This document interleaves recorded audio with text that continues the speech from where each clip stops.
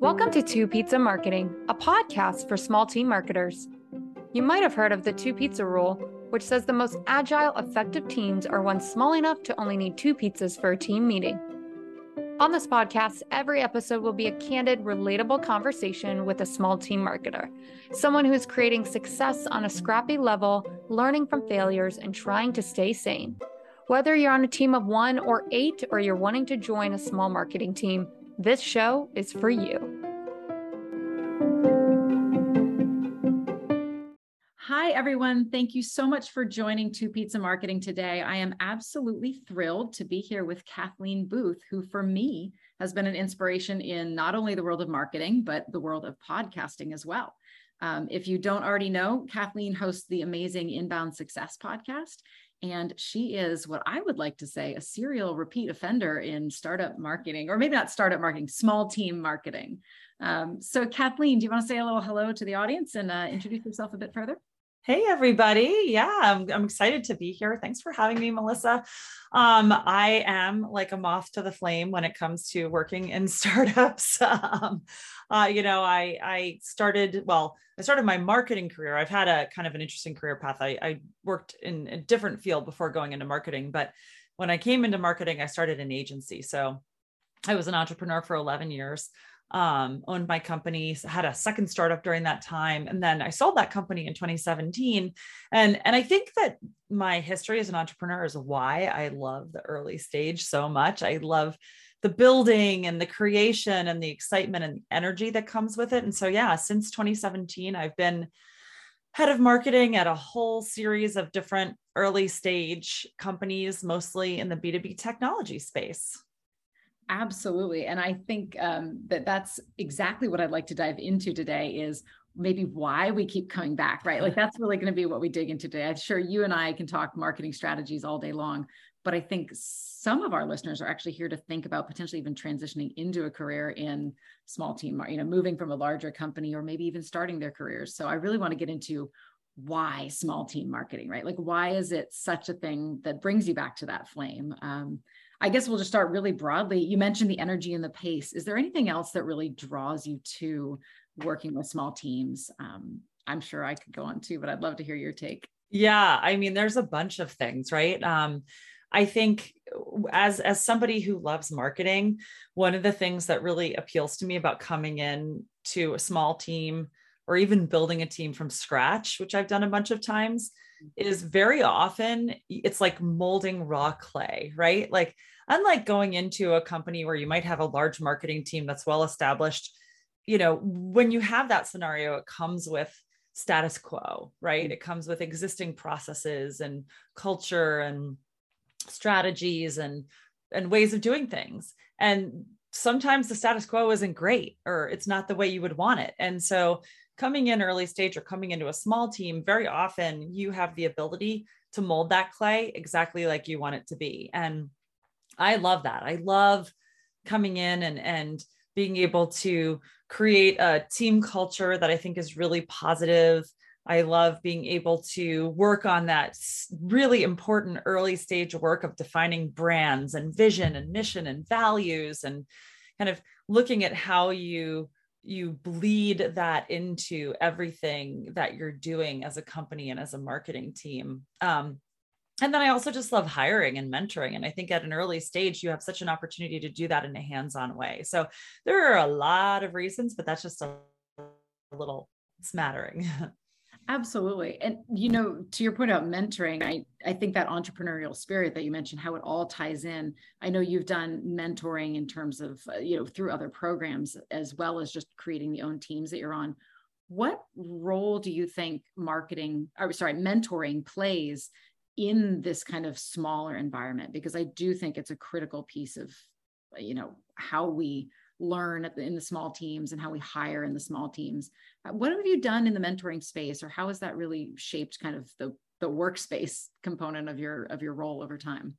Yeah, I mean, it's hugely important because if you're in a very large company, often you have really structured onboarding, really structured professional development programs that spring up internally from within the company and that have been proven and established over time. You don't have that in small teams or certainly small companies. So mentorship very often is the only form of at least internal professional development available to employees.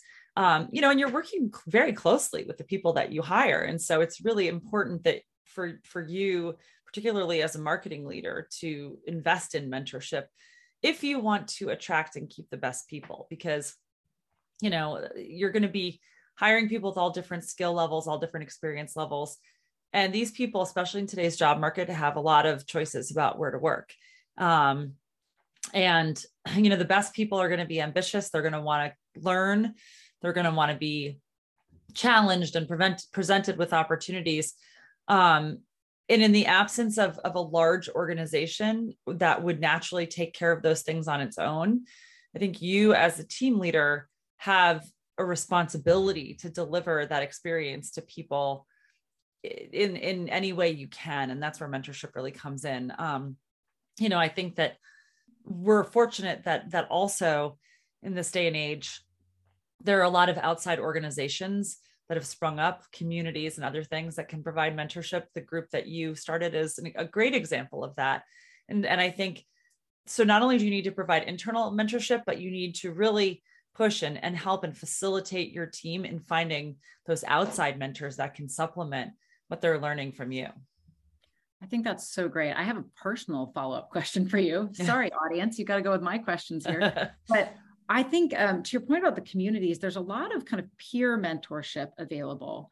What have you seen in terms of a little more formalized mentorship? I think it's almost harder in today's day and age.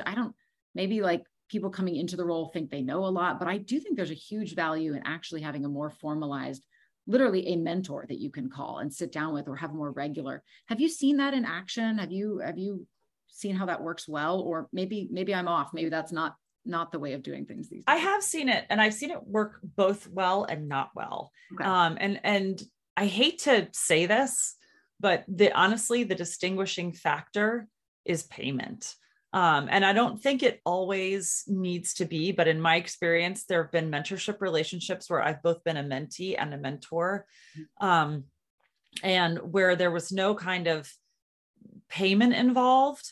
There just was a lack of accountability. Like I've mentored people who have not paid me. And I mean, I at least feel like I was being accountable. I mean, I wouldn't have done it if I didn't, but I would sort of give them goals and objectives or task them with things, and they would just never do it. I had one CEO that I was mentoring at one point, and I would meet with him monthly and nothing ever happened in between our meetings. And I was like, this is not a good use of my time or yours, frankly. And I've been a mentee, and similarly, it's really hard to get somebody's attention regularly if there's, nothing in it for them. And this sounds really kind of jaded to say, but in the relationships I've been in where there's been some form of monetary consideration, the level of accountability has been much higher. So I've worked as an advisor or fractional CMO or mentor, and there's a definite level of accountability there. You have an obligation to deliver. The client has an obligation to make the best use of their investment. And so that there tends to be better follow through.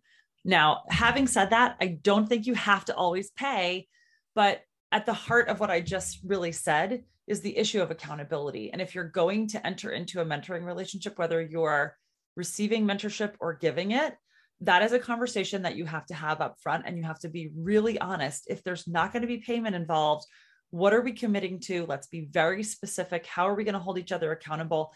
And if one of us is not following through, what's going to be the trigger that says maybe it's the time to end this relationship? I think that's spot on. I mean, it isn't callous. It's more that if you focus on the accountability versus necessarily payment as accountability, absolutely. I mean, to your point earlier, there are plenty of places where you can go from a community standpoint to get answers or to get more information or to get learning, podcasts, communities, all of that. But if you're really going to set up a specific mentor-mentee relationship, putting something in place expectations-wise for accountability. I mentally, I'm going to circle back to the small team aspect. And what you've just kind of told us is one of the things that a leader in the small team has to bring is some connection to mentoring, to bringing people up to training, because it's a scrappy environment. Let's think of something else that doesn't exist in the small team world that leadership often has to bring. Like, what have you, when you've come into a company and you've said, wow, we don't have X because we're not, working at some massive company, we are missing this. What are those things as a leader you're like, oh, okay, we're missing this, I've got to bring it? Because oh my gosh, like everything, right? Yeah, there's often very little there. And one of the biggest things I see is process. There's usually no established processes, and that's normal, because teams sort of operate. There's institutional memory. There's norms that people understand, or how we do things. But in order to grow, you have to formalize that. And it's funny, when I owned my agency, I used to do this group exercise. We did this at our leadership, or at our company retreat one year, and to demonstrate why process is so important. Because a lot of people hear the word process and their eyes roll and they think, oh my God, how boring. It's going to slow me down. Why should we do this? We got to be moving fast. So have you ever heard of cup stacking? The one where they like go super fast, and yes, it's like seconds, and yes, I've seen it. Mm-hmm. It's unbelievable. Like if you're listening and you haven't heard of this, you got to Google it. And there's like these world championship events where people come, and the whole idea is they're given, like, think of it as though you have stacks, just like you have a pile of red Solo cups, and your job is to stack the red Solo cups into a pyramid, a perfect pyramid, and then to unstack them, and put them back in their original piles. Which seems really dumb and basic, but the speed with which people do this cup stacking is absolutely mind-boggling. And so a great exercise that I once did with my team was I gave everybody a pile of red Solo cups, and I divided them into teams of 2. And we had a competition to see which team of 2 could stack the cups into the perfect pyramid the fastest, and then take it back down and put it in its piles. And I think we might've had like 4 teams. We did the first round, and it was hysterical and a ton of fun. And we picked the 2 fastest groups to go to a playoff. And the 2 fastest groups then did it a second time, and both of them improved their times. And it was really interesting. At the end, we talked, and this was before I told them why we were doing this exercise. We talked about, like, how did you improve your time? What was it that led to you being so fast? And it all came down to, like, well, we noticed that when we did X, we were able to move more quickly. Like, I would take the cups out of the pile and I would hand them to her and she would stack, or, things along those lines. And it was basically came down to process. And the point is that, like, the better a process you have, and the more consistently you follow it, the faster you're actually going to go. And so that's one thing I tend to work on a lot with teams. And it requires, like, bringing them along and helping them understand why it's so important. Like, yes, you have to move fast in early stages, but documenting processes, following them, having that there is actually going to help us move faster. And so while it may seem like a pain and may seem like it's slowing us down to do this documentation, in the end, it's going to speed us up. And my husband's famous for saying, sometimes you got to slow down to speed up. And I think that so applies here. Slow is smooth, smooth is fast. I remember my coach, it's funny. I'm applying this to one thing we're doing now too, which is that observation, which is, you didn't tell them to write a process and do it before they did it the first time, right? You said, go out and do it, and then note what went well, and let's turn it into a process. I have seen a company or two where they start at the beginning and say, here's the process, this is the process. And then we try to do it, and it's so far off. So I love not only the idea of the process, but also this idea of, like, let the team run for a little bit, note what works, and then turn that into the process. I think that's so powerful. Yeah, you're spot on. And that's what I usually tell people is, you're already doing all of these things. So the next time you do it, like the next time you publish a blog, just write down what you're doing as you do it, because you have the process. It's just not documented anywhere. Yeah. And then every so often go in, and that actually maybe brings us back to one of my favorite things about small team marketing, which is you have the freedom to do that. You're not plugged into the, cog in the wheel where it's like, I got to go in this one direction every time. You have the ability to say to your team, and to do for yourself, to say, wow, that actually worked well. Let's do that. I'm that's one of the key drivers for me, is that kind of autonomy to do something new and move. Tell me a little bit about the difference that you've seen and the different sizes of teams you've worked in, because I think you're going to maybe let us know you may be going somewhere new and we can't know where it is yet, but I think you've seen smaller and larger teams. Where are you at with the different sizes of teams that you've worked with, and your take on those? Yeah, I mean, I have really run the gamut. So when I had my agency, I think at our largest, we were 13 people. Mm-hmm. The role that I'm about to start in the next few weeks is going to be between a team of between 13 and 15. But in the last few years, there have been situations where I've come into companies and I'm the only marketer working with a bunch of freelancers, or I have a team of, I think in my last company, I had a team of 3 people. So been there, done that at every stage. And you know, the larger the team, the more the marketing leader's role boils down to strategy and then like hiring and people management, versus the smaller teams, you know, you're doing strategy, maybe hiring and people management, but you're doing a lot of actual work. And I do like that about the early stages and the smaller teams. I think it keeps your saw sharp, right? Like the more you're able to get in the weeds, not all the time, but I think every leader should spend a little bit of time in the trenches doing work to really understand what's working, what's not working, to see opportunities. It gives you better visibility into things. And so I think all of that has made me a stronger leader. The other thing about like being in the weeds like that is that you got to learn how to do a lot of different things. And it's funny, as you know, I interview for the roles are typically like CMO or VP of marketing or what have you. And the question that I always get asked by, and it's usually asked by either CEOs or investors who, like, if I get to the stage in an interview process where I'm interviewing with the board, and they'll almost always ask, what's your marketing superpower? What kind of a marketer are you? And they want to put you in a box. Are you a demand gen marketer or a product marketer or brand or comms, et cetera? And definitely I have a strong demand gen background, but having been an early stage head of marketing, I have had to do everything, you know, like I didn't have people who could be like, oh, I'm going to own brand for you because you're not good at it, or I'll do the product marketing because that's not your strength. No, like you have to learn how to do everything. And you may not be the best in the world at all of those things, but it's such a cool thing about the early stages and the small teams is that you really get to learn a ton. And it makes you a very nimble marketer as your career advances because you've done a little bit of everything. Oh God, that resonates very deeply. So here's a fun question. No interviewing pressure tied to this. What is your favorite thing to do? Not what kind of a marketer are you, but if you were just like, boy, I really love doing it. Like maybe, you know, we won't put you in a bucket for one or the other, but if you just had an hour in your day and you only had 1 hour and you wanted to enjoy it, because frankly, at this level, we love what we're doing. What would you do that you actually really love doing the most?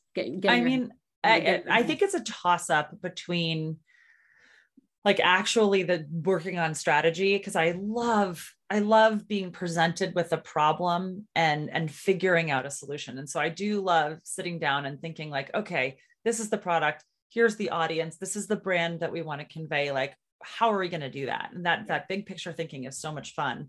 But then I also do enjoy the kind of the vision, mission, values side of marketing. I just believe so strongly. And this is ironic because, again, back to that interview question, I do always say like probably my top strength is demand gen. Yeah. And because I did it my whole career, right? But the thing I'm most passionate about is brand, just because I feel like today, that's really what sets companies apart. The companies that have brands that people love are the ones that get mentioned and get the at-bats and have that virality. Absolutely. And that's probably the reason why, another reason why small team marketing is fun is similar. Like my background is more in paid and search, like it's very targeted, but boy, oh boy, if I could spend all day with content strategy, I probably would, you know, it's what is your superpower, but also what really kind of lights your fire, I think is a nice way to think of it. Yeah, definitely. Now, kind of one final question. I know these episodes are short, but you also have to balance life with work. I know you've got kids, you've got family, you have interests outside of work. And as a small team marketer, I think there's always something more to do, right? Like one of the things I always struggle with is, well, there's always more work to be done. How have you found some balance or not? You can be honest with us. How do you, find that balance and or make the place for what's really important to you across the whole, the whole of Kathleen versus just Kathleen at work? Yeah, I mean, it's a great question. And I think the answer is different for everyone. And there is no one right answer. So please, anyone listening, don't take what I'm about to say as the way to do things. It's just what I do. I do love marketing. And so I definitely will do work outside of working hours. I mean, I set an expectation with my team that I am like 9, call it to 5:30 is when I'm generally available. And that's when I will talk to my team, communicate with them. Outside of that, I still love to read. I will definitely open up my laptop at night and check emails and go through my inbox and maybe tackle a thing or two, just because it de-stresses me to know that I'm going to wake up the next morning and not be staring at, a big to-do list. So, and I'll do some stuff on the weekends too, but that's all my choice. And I enjoy it all. And it's what works to reduce my stress level. Now, having said that, there are also times during the week when I will, go to my son's school and do something there, or take him to sports. Like right after this, I'm taking him to his sailing team tryout. And so I think we're very fortunate that we live at a time when it's become more acceptable to have what I think used to be called a results only work environment, where if you're producing, most companies today, at least certainly most high growth companies, are willing to trust you to work at the pace and schedule that works best for you. And I think that's awesome. Yeah. I think we're very fortunate in that as well. I had an amazing mentor at one point, and it was actually when I had my second child and they were very young. And I was worried, do I need to go part-time? Do I need to leave? And he said, I know you do 3 times the job. He's like, just do 1 time the job and spend time on what you need to. And I mean, what a forward thinking perspective. That was probably, it's got to be 11 years ago now. But, I think to your point, especially the remote environment makes that more so, which is give me the results, deliver some results. And then when you do that timing wise or balance wise, having that autonomy in the way we approach things is so great. Sure. Absolutely. Well, I want to keep us on track. I know these are short episodes, but I'm so grateful for your time today. I know that anyone who's listening today will also want to follow Inbound Success Podcast and follow you online. Do you want to tell us where's the best place to, besides the podcast, of course? Sure. Yeah. There's really 2 places. I would say you can go to my personal website, which is kathleen-booth.com, and you'll find the podcast there, as well as links to most other things. And then I'm really pretty active on LinkedIn, and I love connecting with people there. So just reach out and mention that you heard me on this podcast. Yeah. So great. Thank you so much. I think you're an inspiration for me, and we love that you keep coming back to small team marketing, because that means it is as great as the rest of us believe it to be. It is something that fans of flames, as you said. So thanks for being Melissa. here today, Kathleen. This was a ton of fun. Thank you.